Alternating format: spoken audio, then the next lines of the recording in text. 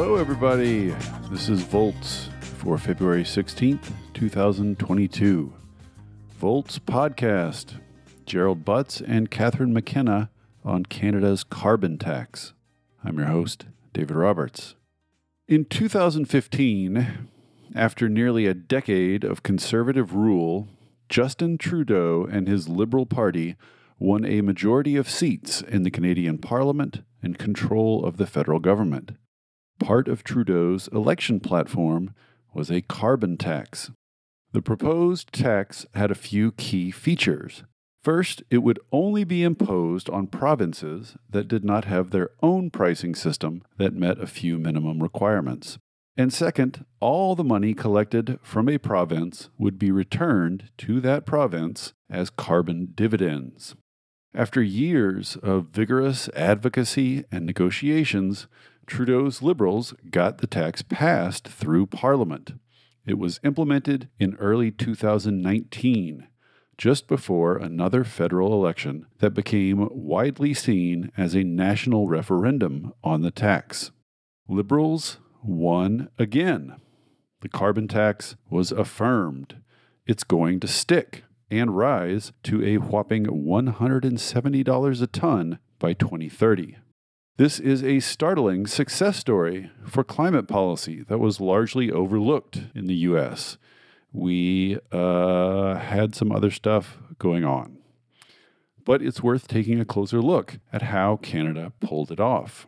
Two people at the core of the tax pitch were Gerald Butts, who was Principal Secretary to the Prime Minister from 2015 to 2019 and Trudeau's closest personal advisor, and Catherine McKenna, who was the Minister of Environment and Climate Change during the same period. Butts and McKenna were in the trenches, and they have the scars to show for it. Both of them noticed the piece I published on Volts in January on carbon tax refunds, and they objected to the conclusion that dividends did not make the carbon tax more popular in Canada. So I had them on the pod. We talked about how the carbon tax was conceived, what enabled it to secure majority support. Yes, they say refunds were important, and where the politics of carbon pricing stand as we move into the 2020s. Not only were my spirits lifted, it's nice to know there's a sane country out there somewhere, but I learned an enormous amount. I think you will too.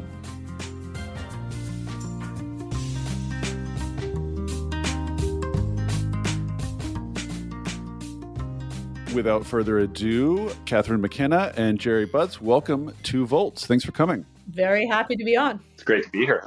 This is great. I'm really excited. The reason you're both on here is that I wrote about a paper last week that has to do with the political effect of dividends on carbon taxes. And y'all had some issues with the conclusions that's drawn. But before we get there, I thought it would be great for my largely US-based audience to sort of travel down memory lane about the Canadian carbon tax generally, because, around 2015 when Trudeau was elected, and then, all the way up to 2018 when the carbon tax was passed, the US was, going through some stuff, and maybe we were slipping on our usual due diligence, keeping up with what's going on with our neighbor to the north.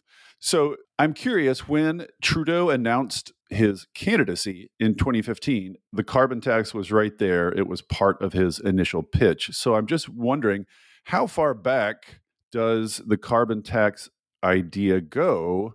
What's its origin? Who got it in Trudeau's ear? How long has it sort of been bouncing around up there before it made its debut on the national stage? Go for it, Kath. Well, I think that's definitely a Jerry question.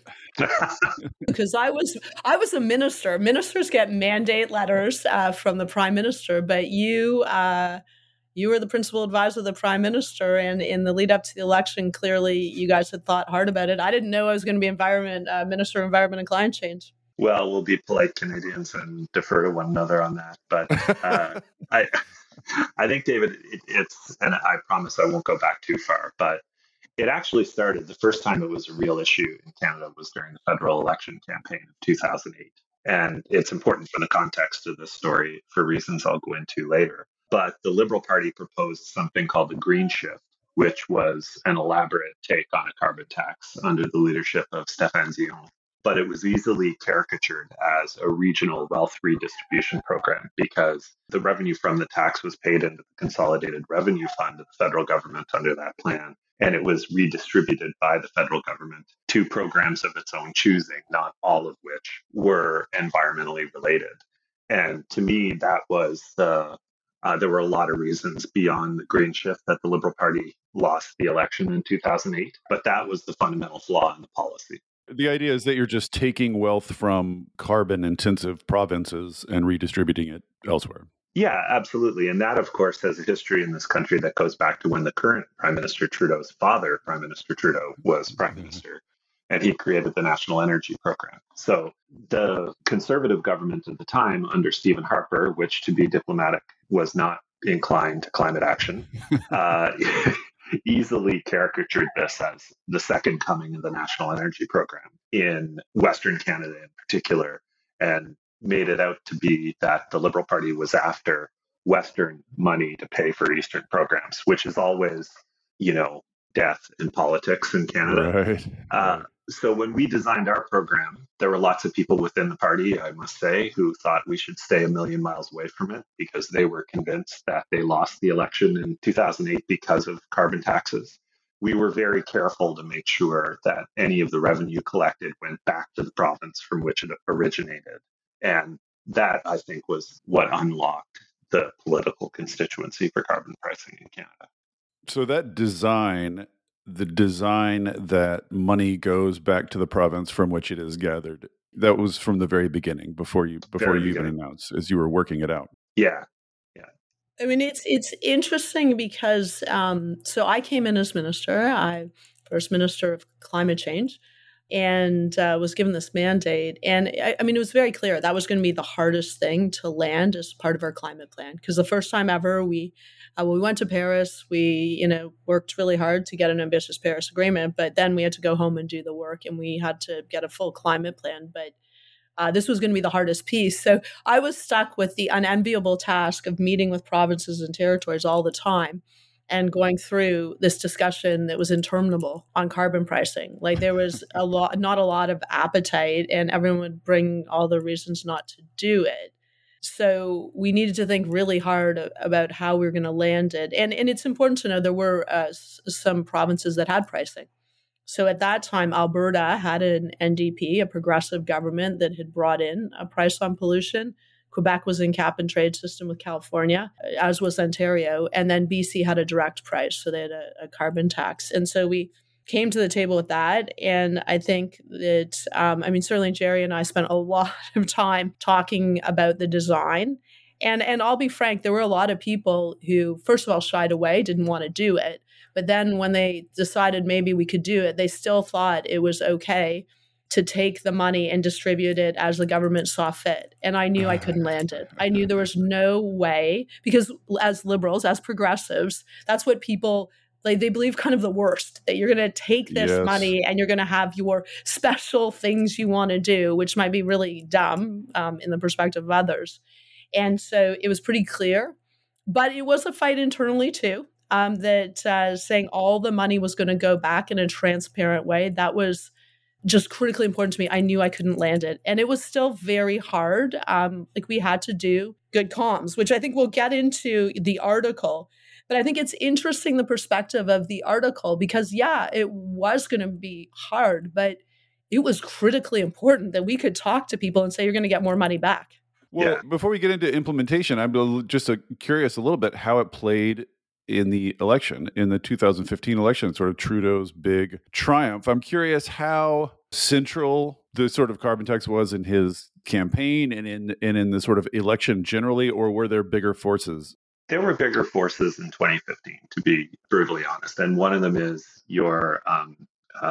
I read your lament on why Biden's child tax credit, wondering why it hasn't been so popular. The corner piece of our 2015 election campaign was something called the Canada Child Benefit, which was a progressive benefit given according to family income to people directly in cash.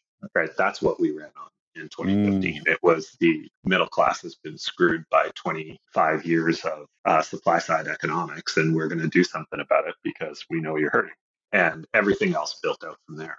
Climate was in 2015.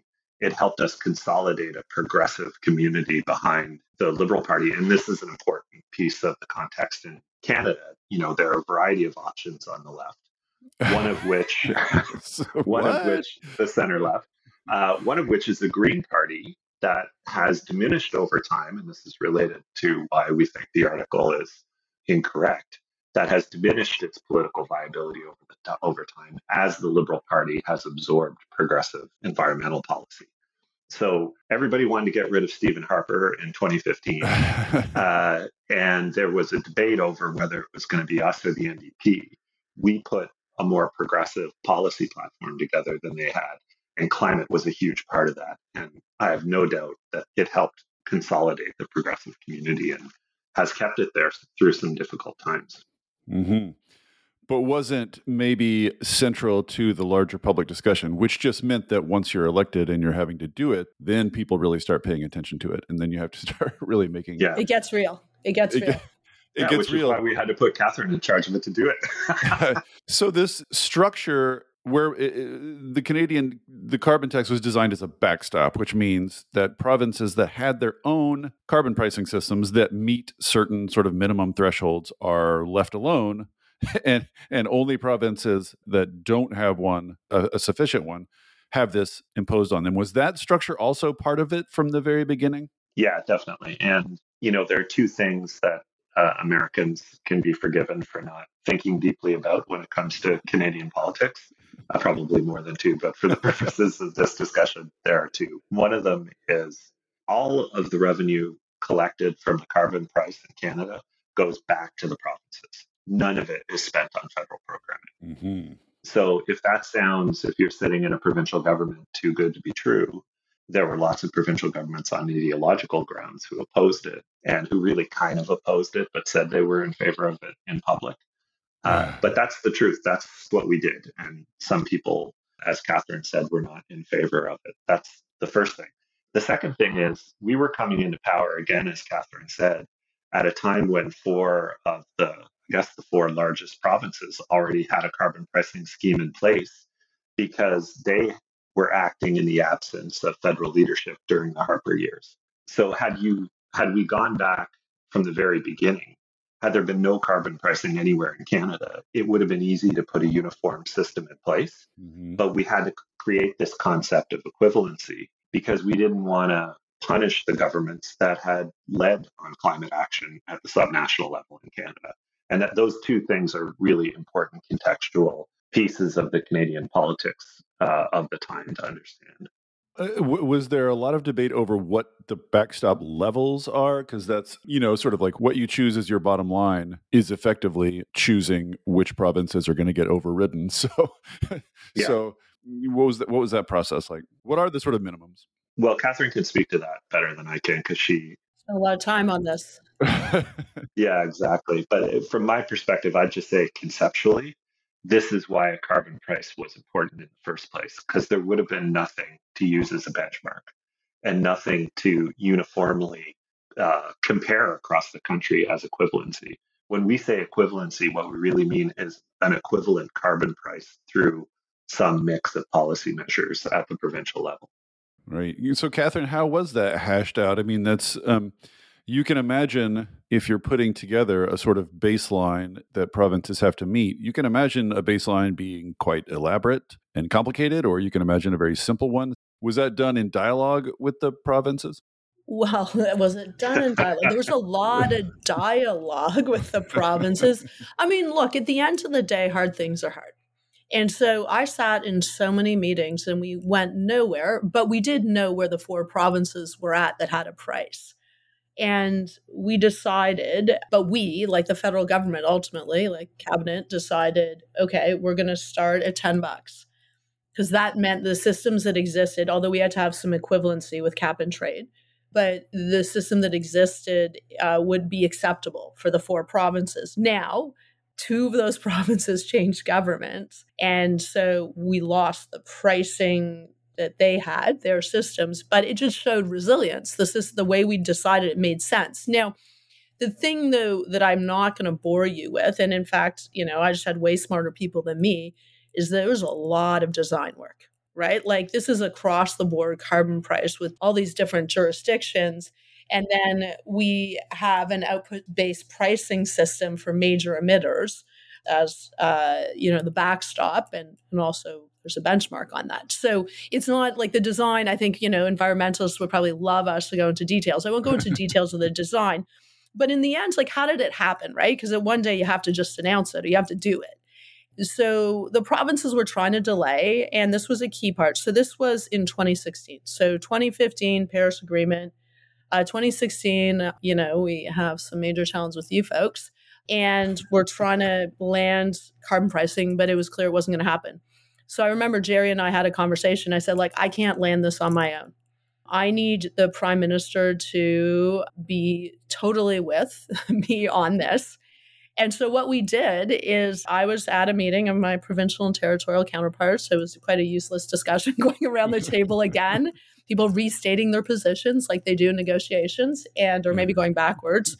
And I said, well, okay, you know what? It's been a great discussion. You might want to turn to the House of Commons because the Prime Minister is just announcing now that there's going to be a price across the country and it's starting at $10. And going to 50 in 2022. Going to $50, in 2022. And then a number of people stormed off. It was like all hell broke loose at the table.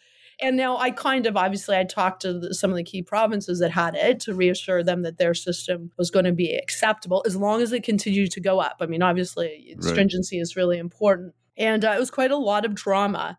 But that's when it got really real. Right? We had many discussions, but suddenly, front page of newspapers, like there's going to be a carbon tax across Canada. And that's, the interesting part of this article, which kind of suggests that, like, given all the money back, even that can't save a carbon tax. So, number one, we've been through 2 elections and it's held. And the Conservative Party, which has been extremely difficult, the Federal Conservative Party, even brought in kind of a weird system, but it was a fig leaf maybe of a carbon tax in the last election. In 2019, the majority of Canadians supported a party that had a price on pollution. So in a way, we were able to land it, but there was a lot of drama between 2016 when it was announced and then getting it in 2019.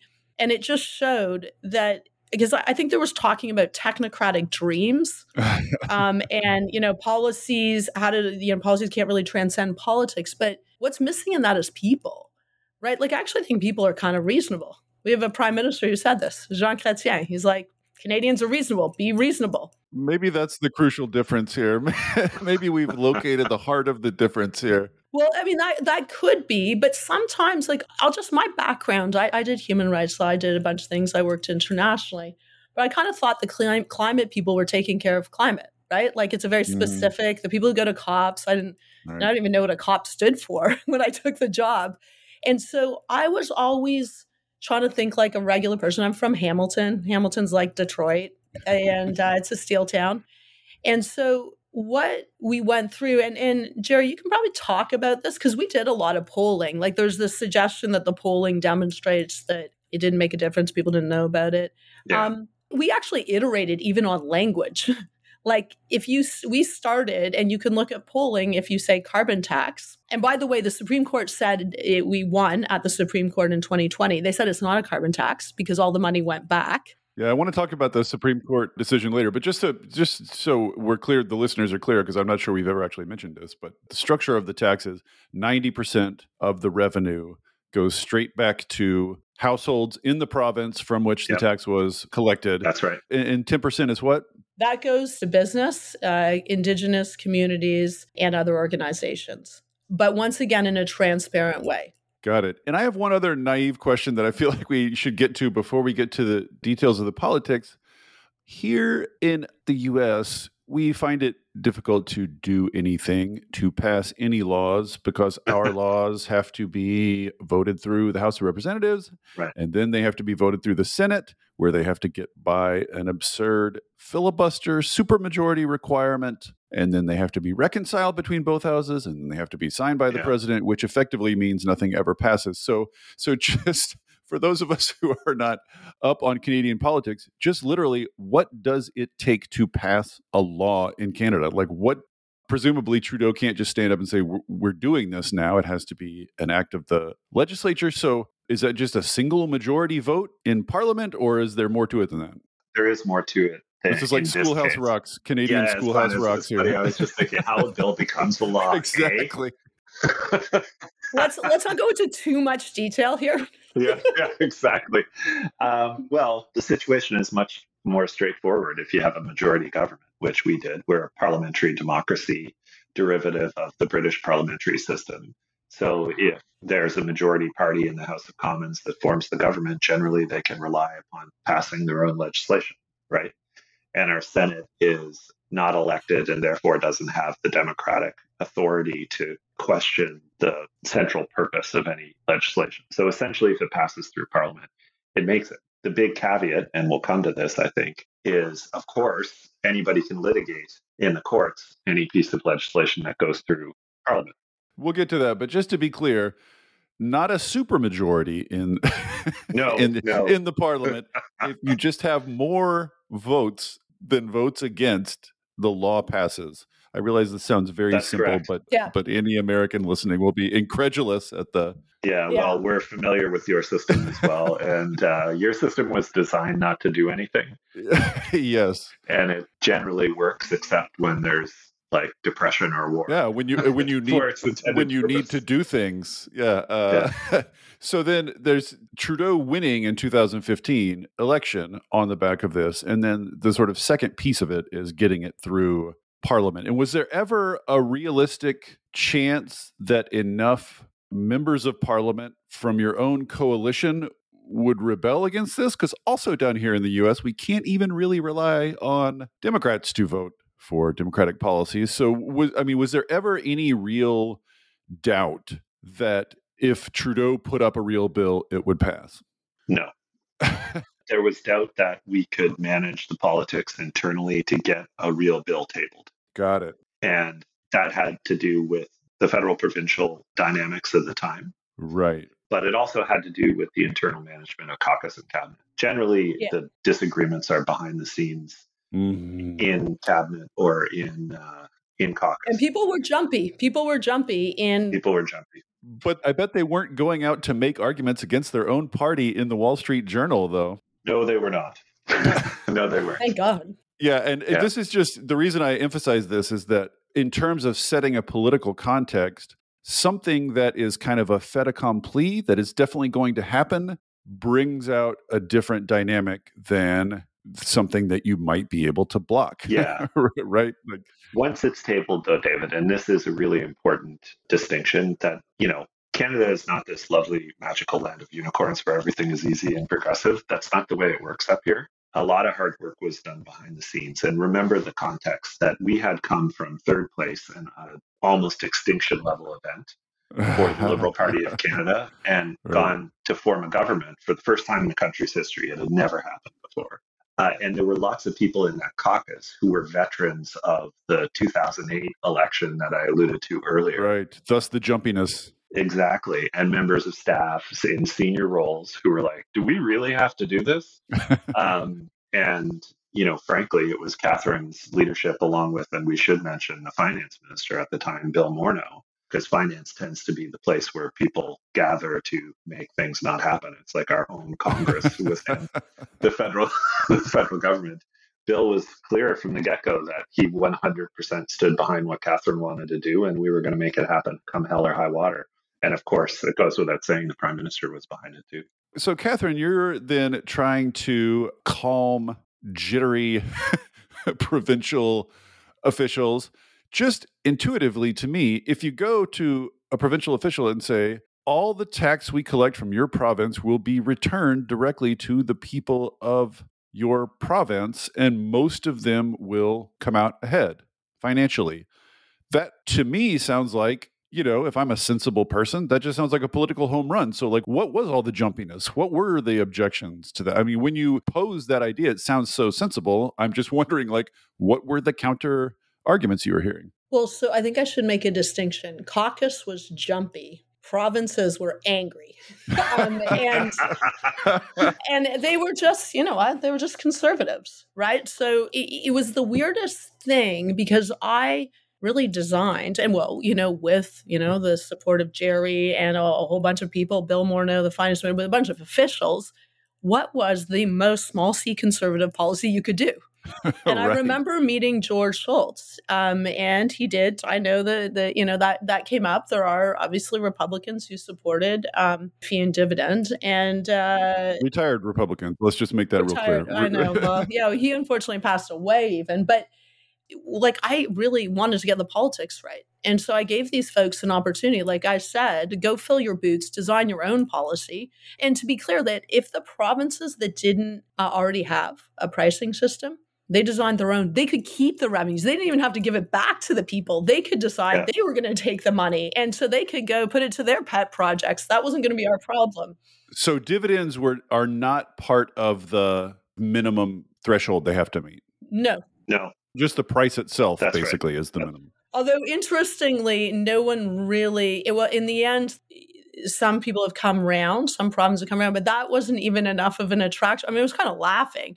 I was like, okay, so we'll either do a system where we give all the money back to your province and it's going to go back to the people in a transparent way, or you even can design your own system that, as long as it meets the benchmark, you can do whatever you want with the money.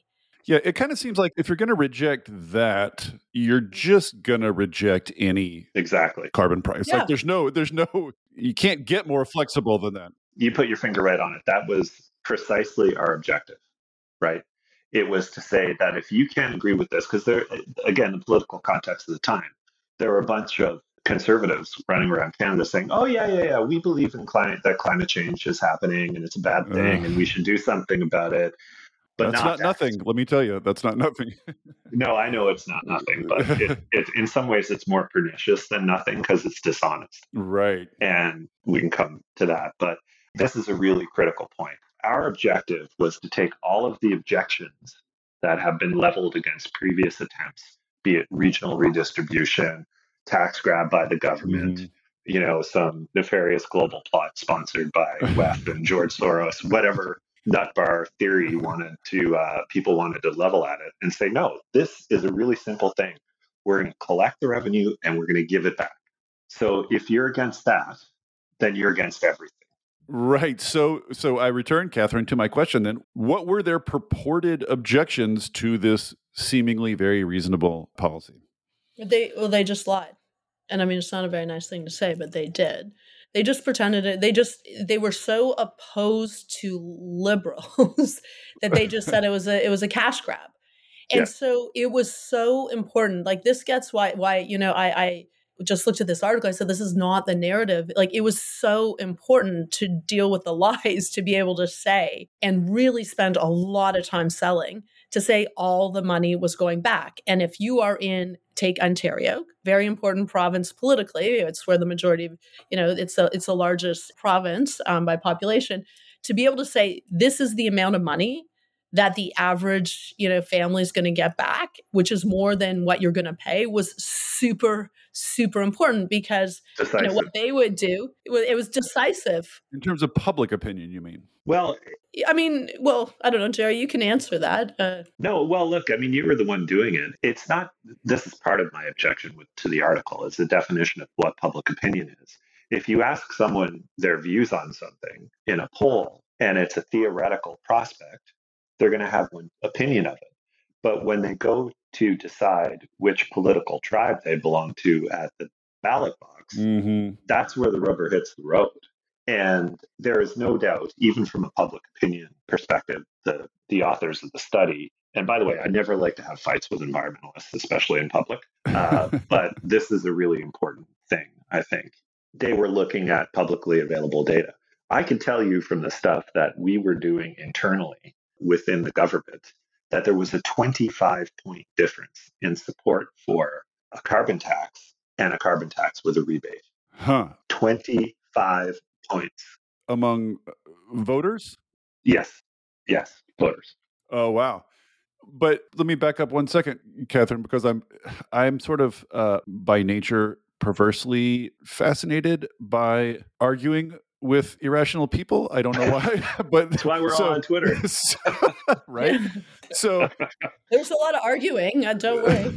These conservatives are saying in public. This I remember. They're saying in public, it's a cash grab. It's going to hurt families. It's a tax, blah, blah, blah. All the 100% predictable things conservatives say about any policy at all, really.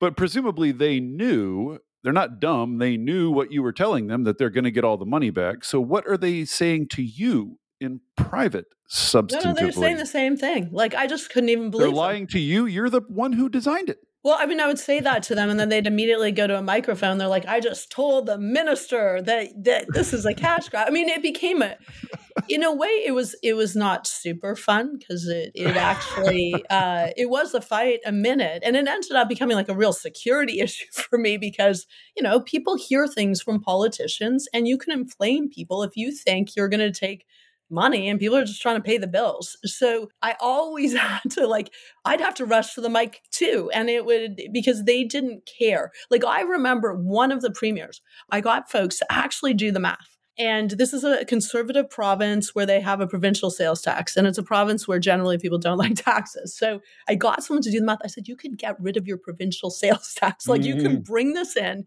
and I said, here's your sales pitch. Right. And they still for them, they thought, and this is why it's so important, us telling this side of the story, they thought it was a winner. They thought by riling people up and lying, but by saying you're going to pay more money and you can't understand this anyway, so we're just going to go stand. Like, they literally did, they would do pictures. They would get ministers, like, how embarrassing. Ministers would go fill up their tank. So they would have a picture of them at the gas station and then say, well, I mean, I guess they would say it wasn't a bald-faced lie. They would say this is going to cost, an average family this much by 2022, but they wouldn't talk about how you were going to get more money back. And so it literally was a comms war. Like, we would be on the airwaves. I had to be out getting pounded. You became kind of the face of the whole thing for a while. I imagine that was unpleasant. It wasn't that pleasant. I mean, I'm Irish from Hamilton and a competitive swimmer. I mean, you know what, I can take it. And you know what, it's actually interesting. Like, I didn't love it, that's for sure. But I believed in it. And I believed that we needed to take serious climate action. And I felt like I could not lose it. Like, I felt a personal responsibility, which was a heavy weight, by the way. And I was very worried. Like, going into the 2019 election, we announced it, but you have to design it, right? And we had this output-based pricing system, which is very complex because you got to look at particular sectors, cement, aluminum. You got to look at how do you have a price, but you have to design in a way that you're not sending, these companies offshore. Right. So it took a while. And so we literally kind of brought it in 2019, which is the year of the election. So it was, but the reality is, so I was thinking David Plouffe, I think, said this in the American context, like, hard things are hard and you're always gonna, I'm paraphrasing, by the way, but you're always gonna take flack. So go do the really hard things that matter. And I kind of thought that was right because we could have done a crappy, wimpier version of this. Yeah. And they didn't care, right? These guys were going to be out there. And by the way, it was all guys. It was like a bunch of guys. There's like a picture of them on our national magazine calling themselves the Resistance to Justin Trudeau. And Catherine McKenna, I suppose. And it was a fight worth fighting. But we had to really enlist people and not just environmentalists. Now, I will give a shout out to our good friend, I think we all are big fans of Catherine Hayhoe. So she's a Canadian, just in case Americans don't know. Secret Canadian. Yeah, secret Canadian. I think she's very proud, actually, very often. She tweets that she's Canadian. I mean, we, of course, had environmentalists putting out the message, but I mean, we got young people, and it was good because at that time, you had Greta and young people are marching in the streets. We got doctors. There's a whole campaign of doctors to support us. I got Arnold Schwarzenegger to do a video talking about, as a Republican, he brought this in a bipartisan way. Right. We were really just doing whatever we could so that Canadians could hear the message. Like, there was some emphasis on, like, Canadians didn't know exactly how much money they're going back.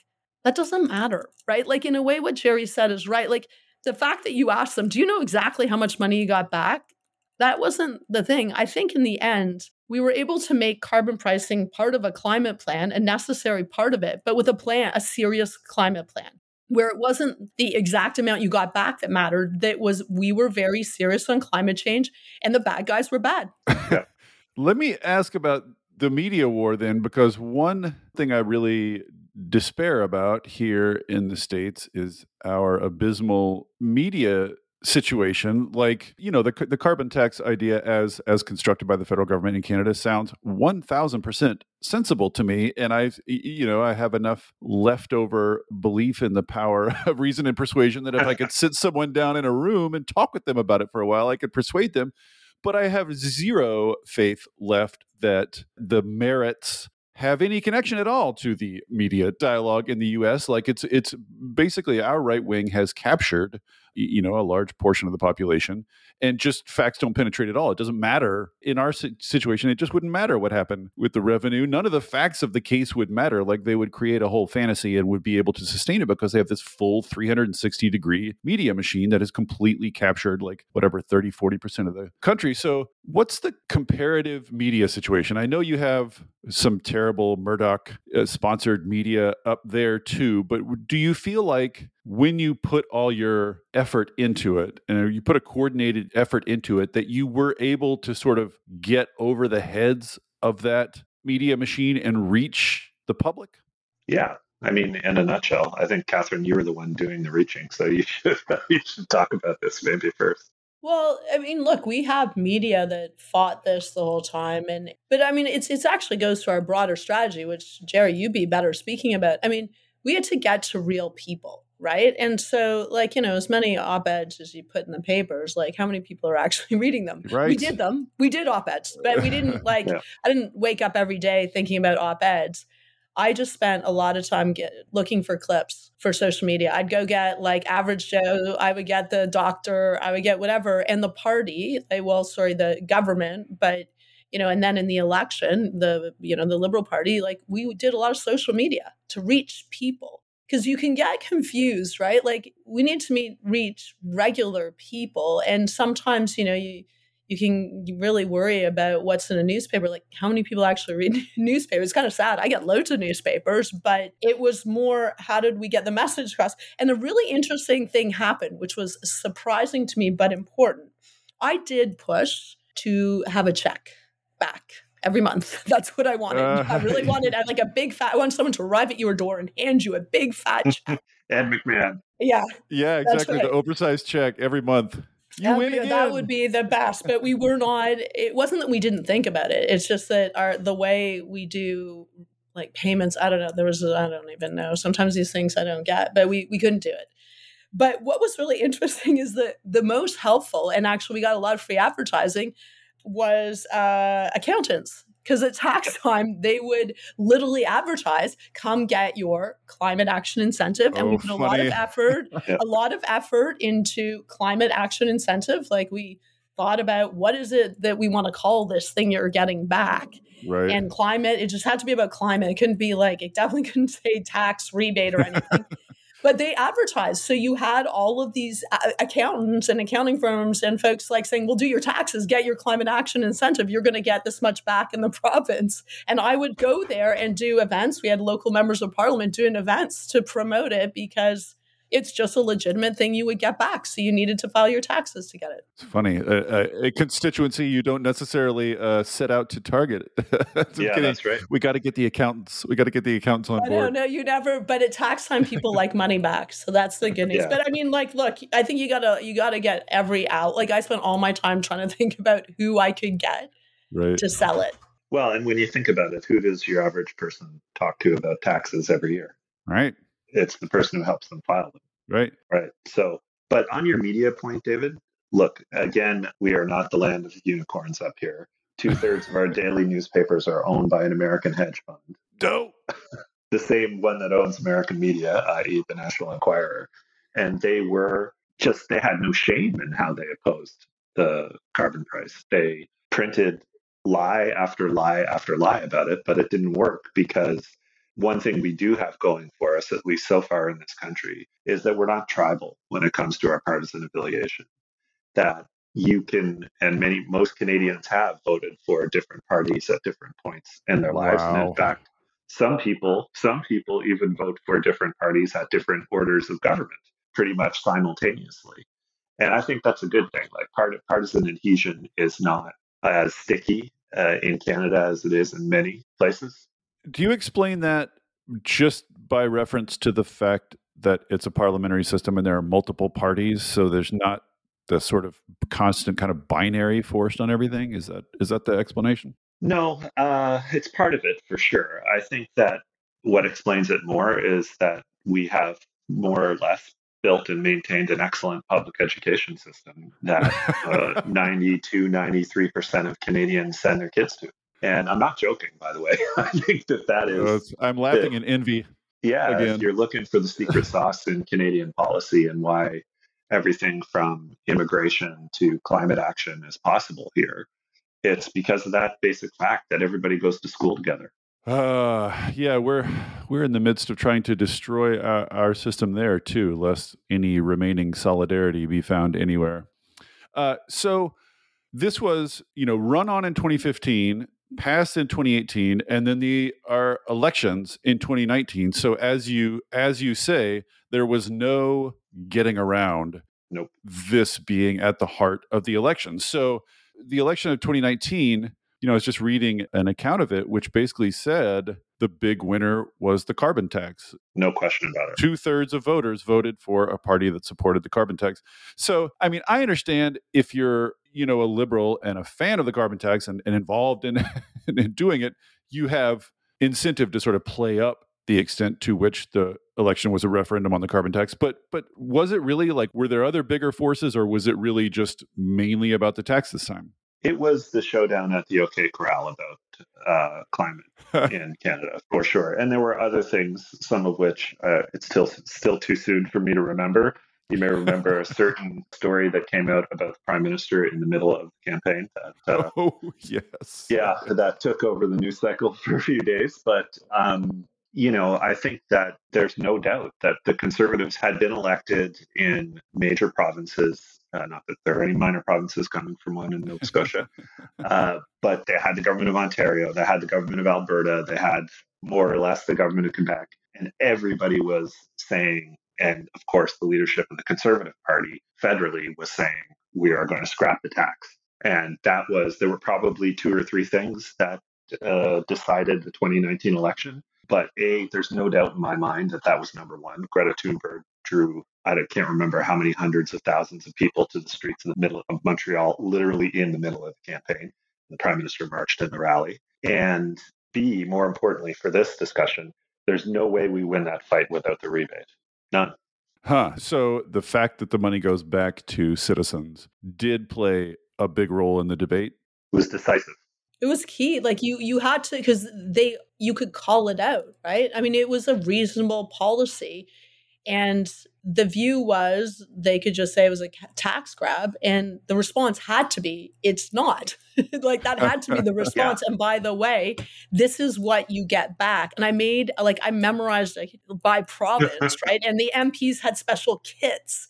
And because it really was a war. And in a way, elections, it's kind of good when you have one issue. It doesn't feel good at the time. I was very nervous, as I said, but it was good. It focused the mind. And it also, carbon pricing also became do you want to act on climate? Because the Conservatives were so against it. That's what I was going to ask. To what extent was public support about kind of the details of this policy? And to what extent did it just kind of become a proxy battle of we care about climate change and they don't? Well, it's a great question, David, because this wasn't the detail of the policy. This was the policy, right? The price and rebate. And the difference, as Catherine just said, one side saying it's a tax grab and the other side having to say, well, look at all the things we're going to spend the money on. And one side saying it's a tax grab and the other side saying they're lying to you. One is it when it's a live action kinetic political battle. One of those arguments is winnable and the other one is not. Yeah, I feel the need to insert here just to make myself feel better. Not that there's anything wrong with a federal government taxing people and spending Absolutely. money on public purposes. Absolutely. It's just for sure. And look, we have a universal public healthcare system and the public education system that I just alluded to that would be Right. impossible without those things. So then you win in 2019 on the carbon tax. Politically speaking, is the feeling in Canadian politics now that this is settled, that we're just arguing over the details now, the main issue is settled, or are your right-wingers, like our right-wingers here in the US, never give up, still trying to really repeal the New Deal? Are they still after it, or is this a settled question in Canadian politics? Kath?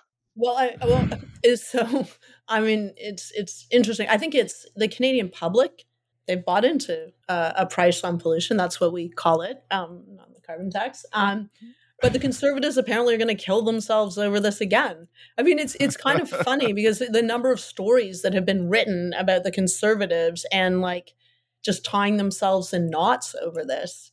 And Conservatives themselves, who the more reasonable ones who want to get elected, saying like, you do this again, you're going to lose again. Can you learn some lessons? So, I mean, it's going to happen, but I don't think that means it's a lost policy. I think that the Conservatives are kind of a lost cause in a way.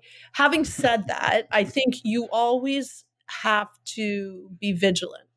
Like, I don't think you can take it for granted as the price goes up that you have to continuously emphasize you're getting more money back. But I think you also need to do the other things. You have to make sure that your economy is growing and you're creating jobs and you're showing that you're taking real climate action. Like, I think it's part of a bigger piece. But I don't know, Jerry, I mean, I spent time looking at polls, but I just spent most of the time selling. Like, your view on this being settled in Canada.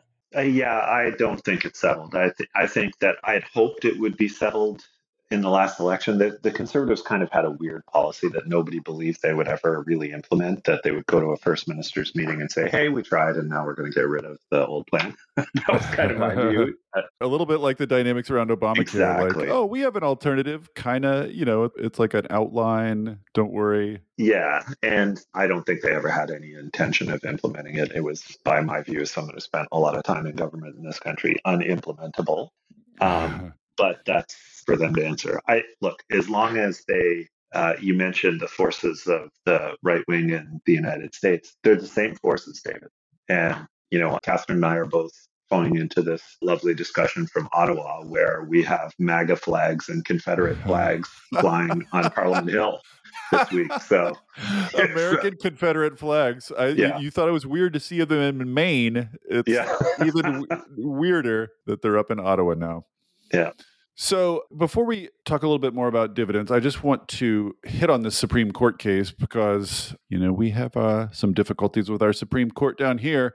But there was a big case from several provinces sued over the tax. Basically, I think the substance of the lawsuit was that this is an unconstitutional power grab by the federal government over things that ought to be provincial. And the Supreme Court ruled in March of last year, no, it's constitutional, pretty much settled that. How nervous were you about that? Was that case a big deal or was it a frivolous lawsuit type of thing? It was a pretty huge deal. We definitely needed to win. We definitely needed to win or else it was going to be really bad. The thing that is also important, which Jerry had mentioned at the beginning as a design feature, we are a federation.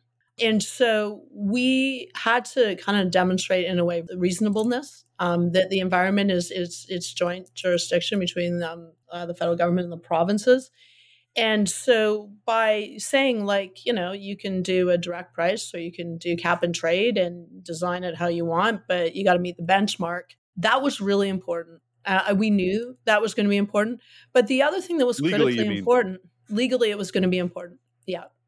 Because, it was, we didn't just say, okay, everyone, too bad, whatever your system is, we're getting rid of it. Or, right. Or you have to design it just like this. We were reasonable. And that was important. But also, it's funny, I'm just looking because one of my staffers, they're all so nice, put together something, the front page of a couple of our papers. And the Supreme Court said climate change is a threat of the highest order to the country and indeed to the world. And that was critically important because, I mean, look, it was going to be ridiculous at the most basic level if a federal government couldn't attack greenhouse gas emissions within the country. Like, how are you going to have a climate plan? We couldn't comply with the Paris Agreement, right? Because if you have a target and you can't actually reduce emissions because our provinces get to do whatever they want and they can go, continuously go up, that was going to be a huge problem. But the Supreme Court was very reasonable. And they actually recognized that pollution doesn't know any borders. And we had tailored it in a way that it was narrow. And that was important because they did look at, okay, is the federal government going to come in? Because this was some of the arguments by conservative provinces, was that we're going to regulate everything. Like, I can't remember, Jerry, what would they say? Like, I mean, we'd have these conservative premiers, like, they're going to regulate how often you can drive your car. Or like, they would go about, like, it was always. How about banning beef? That's what they're accused of down here. They want to ban beef. That would be a good example.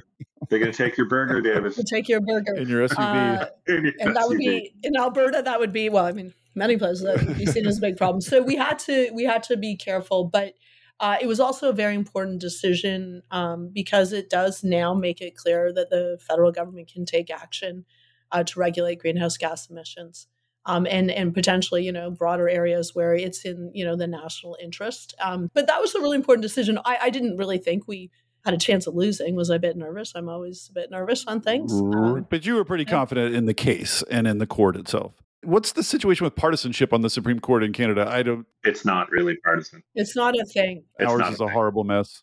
Yeah, it's not a thing. It's not a thing. Like, people, you may after the fact sort of say or try, maybe Stephen Harper, I think, probably tried to put people that, might have been conservative. I just think that that's not, the legal profession is just different here. How we appoint judges is different. And the court still has the public's viewed that way by the public, or trusted by the public as a kind of arbiter, a neutral arbiter type of thing. Yeah. Well, that must be nice. Yeah, well, I mean, look, it's as the Prime Minister said many, many moons ago when he kicked off his leadership campaign in 2012, this country did not happen by accident, and it will not continue without effort. So it is a constant struggle, David. Well, our Supreme Court is right on the verge of going in completely the opposite direction, stripping the federal government of its ability to regulate greenhouse gases. So you say it's not unicorns, but a functional Supreme Court, that looks a lot like a unicorn from down here. For sure. And there's no doubt, again, the right wing here borrowing from your right wing in the United States, they were making their version of the states' rights argument against the carbon price, right? But, the Supreme Court, I wouldn't overstate it, which sounds like a funny thing to say. I mean, it was obviously critically important that it be found constitutional. But at the end of the day, a new government can always change policy, right? Right. Like, it only said that I think that's why I just think you can't get distracted in some ways by some things. Like, that was really important because otherwise you'd have to go back to the drawing table or win a majority or whatever, get new legislation. But it's about people, right? Like, in the end of the day, you got to convince regular people. Now, elections aren't necessarily, maybe 2019 was kind of unusual because it was such a significant issue. They're fought on a variety of different fronts, but I actually think Canadians have come a long way, on carbon pricing, but just on climate. I mean, here we're seeing, the town of Lytton literally exploded.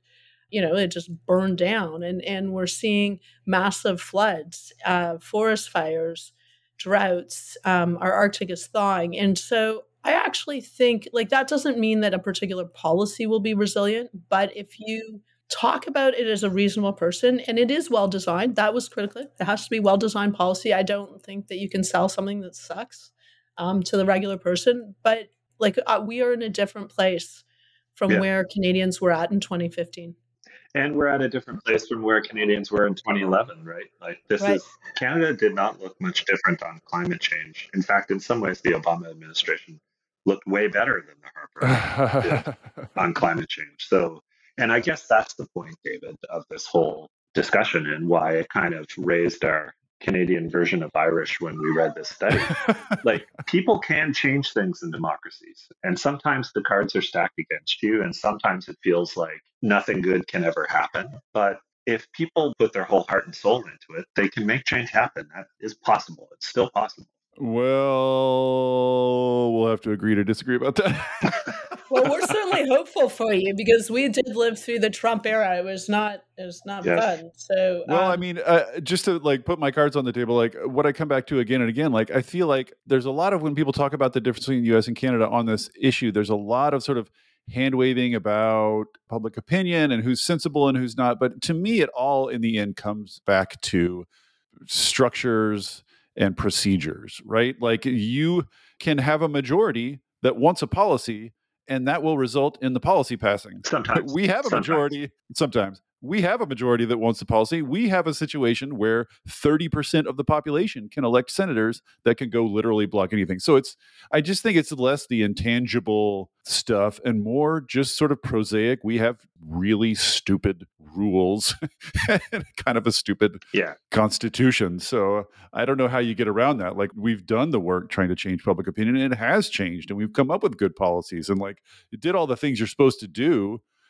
And now, like, we're facing a situation where literally one dude from West Virginia who owns coal plants, partly owns coal plants, like, is literally deciding whether we do anything at all on climate change. It's absolutely absurd. And that, to me, like one of the central differences between the Canadian and American political systems, and as you know, I work mostly in the United States these days for Eurasia Group, is the centrality of money. Like it's insane to me how much money I remember having. By the way, I should correct you, Catherine. That was the other David. It was David Axelrod who said that, not David Plouffe. No, was it? Okay, we all get the Davids mixed up. Yeah, exactly. And I remember once Axelrod said, he asked me how much money we were going to spend in the 2015 campaign. And I said, well, it's probably going to be around 35, 40 million bucks. And it ended up being 42 in the longest election campaign in modern Canadian history. Oh my God, we spent that much on house races. Exactly. David said I spent more than that in the Democratic primary in Florida. Oh my God. And speaking of our Supreme Court, our Supreme Court just like took a look at that issue a few years ago and thought, what we need is even more money with even fewer restrictions. So it's like a self-reinforcing cycle of terribleness. But before we're done, let me just talk about the dividend question. So I am curious, Catherine, why, like one of the things that fee and dividend proponents are constantly saying is that it's very important that the dividends, that the rebates be visible, that people know they're getting them. So they all are sort of advocating this idea of, send the big Ed McMahon check to the door every month, things like that. But Canada went with a tax rebate that, unless I think you're pretty on the ball, would be very easy to just not notice. And, that's what the sort of research that was written up in that paper got at, is that lots of people just aren't noticing it. So why vary it in tax rebates? And what prompted the decision to shift this summer to mailing checks? And do you anticipate mailing checks to make a big difference? Well, I mean, I don't know. I'm like, why weren't we allowed to? I actually said this. I want to mail I'll deliver it. I'll go to every Canadian and bring it to the. So I don't know. There was like, it's interesting because maybe it's because the pandemic has shown how many things we can do when we really put our mind to it. But forever, the bureaucratic system, they could not do these mail out checks. So anyway, we weren't able to win that. We've won it now in the sense that, we recognize it's important. But back to this whole thing about the checks, some of it was people didn't know how much they got, or half of the people didn't know they got a check.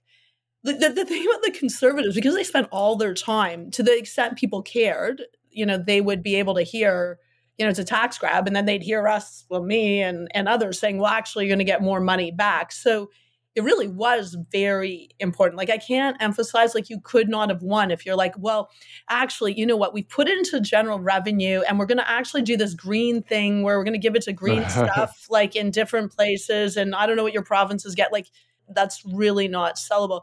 Maybe the broader, though, just because I don't want to be too depressed about the situation in the United States, because we did live under Donald Trump being the environment minister of environment, climate change. More depressed about it than I am. So feel free. Well, it was hard for us. I actually went to Miami and Houston and hung out with the mayors there and did videos for Canadians to say, but look, these guys are doing stuff on climate. So, look, you always will have the states and you'll have cities and you will have business that are acting. But I think the other thing is you got to be crafty, right? We could have done the easy thing And it didn't really occur to me because I wasn't going to back down on it. But I mean, people did want us to not do this, including internally. Some people would just be like, just like, kind of like wait out the clock thing. Yeah. But we were crafty. And I know it's much harder in the United States, but comms matters. Designing things in a way that can uphold a constitutional challenge. I mean, I get your Supreme Court, you have challenges. Working with states, I don't know, like litigating everything and knowing that it's going to be in place while it's litigated. I don't know. Like, I do think you do have to be kind of crafty too. And so we're just hopeful. Like, I'm really hopeful that the U.S. is able to land things. And I'm going to be at Columbia, and I'm with Jason Bordoff. Some folks might know him, who's the Center for... Just on the podcast a couple of weeks ago. He was, okay. Well, so with the new climate school too. And I'm going to be working on carbon pricing and border carbon adjustments. And we haven't really talked about this, but I feel like, maybe the enticement of border carbon adjustments will help on the pricing. The IMF is working on a minimum price floor. So there's action. I don't know. I'm a realistic optimist or an optimistic realist some days. But I don't want to give up on, you guys doing things. So that's all I'll say. Give it a while in America. We'll get you there. We'll get you there to complete depression. Well, just as a final question, sort of looking to the future of the Canadian carbon tax, I think one of the things maybe that's not publicly appreciated about these discussions about carbon tax, because they're politically such big deals, is that especially at the level that they're being talked about starting at, they're just macroeconomically not that big a deal. Like if you look at sort of macroeconomic assessments, it's like 1% GDP one way or the other with a lot of uncertainty. So, which is just to say that I can understand completely why dividends serve as a great political argument, and then also that people in practice maybe aren't that aware of them, right? I can see both those things being true because they're just not that big. Like the amount you're paying in tax is not yet very big, and the amount you're getting back is not yet very big. So the actual amounts of money, as opposed to the sort of political symbolism of it all, is relatively modest. That said, you are about to crank it way up. Like the tax is about to go way up to the point, I think, that we're going to pretty soon be at levels that Canadians will start noticing the costs and maybe start noticing the checks back too. Like exactly. The amounts on both ends are going to get bigger. So I guess I'm curious, sort of like, is there a next test of the tax? I think there's going to be an annual test, right? And you're right that people are going to feel $170 a ton a lot more than they feel $50 a ton. And there's no way that they would tolerate, or I shouldn't say that, there's no way that you'd maintain a political consensus for it if that money weren't being rebated to people. Because while you're right that even $170 a ton at whatever, maybe $3 trillion the Canadian economy will be at the time is not that much. But for individual families, it is a lot. And are you pretty confident that the checks will increase the salience of the dividends? Has there been any sort of like testing or polling or anything on that, or was that just like kind of like a gut common sense call? Yeah, I can't speak to that because that policy was announced after I joined the private sector, but I suspect that was the reasoning, David, and there's no reason to believe it won't be the case. But it's going to require a continuous commitment to communication. And of course, 2030 is sooner than it used to be, but it's still every day. Yeah, exactly. But it's still a couple of election cycles away, and anything can happen. Right. Well, thank you guys so much, for doing this thing in the first place, which, despite your admonition, still has unicorn vibes to me. And Catherine, I wish you all the best in joining the fight down here in the U.S. We could use some new energy and optimism. Whatever I can do. All right. Thanks you both for coming on today. It was really fun. That was great. It's a real pleasure, David.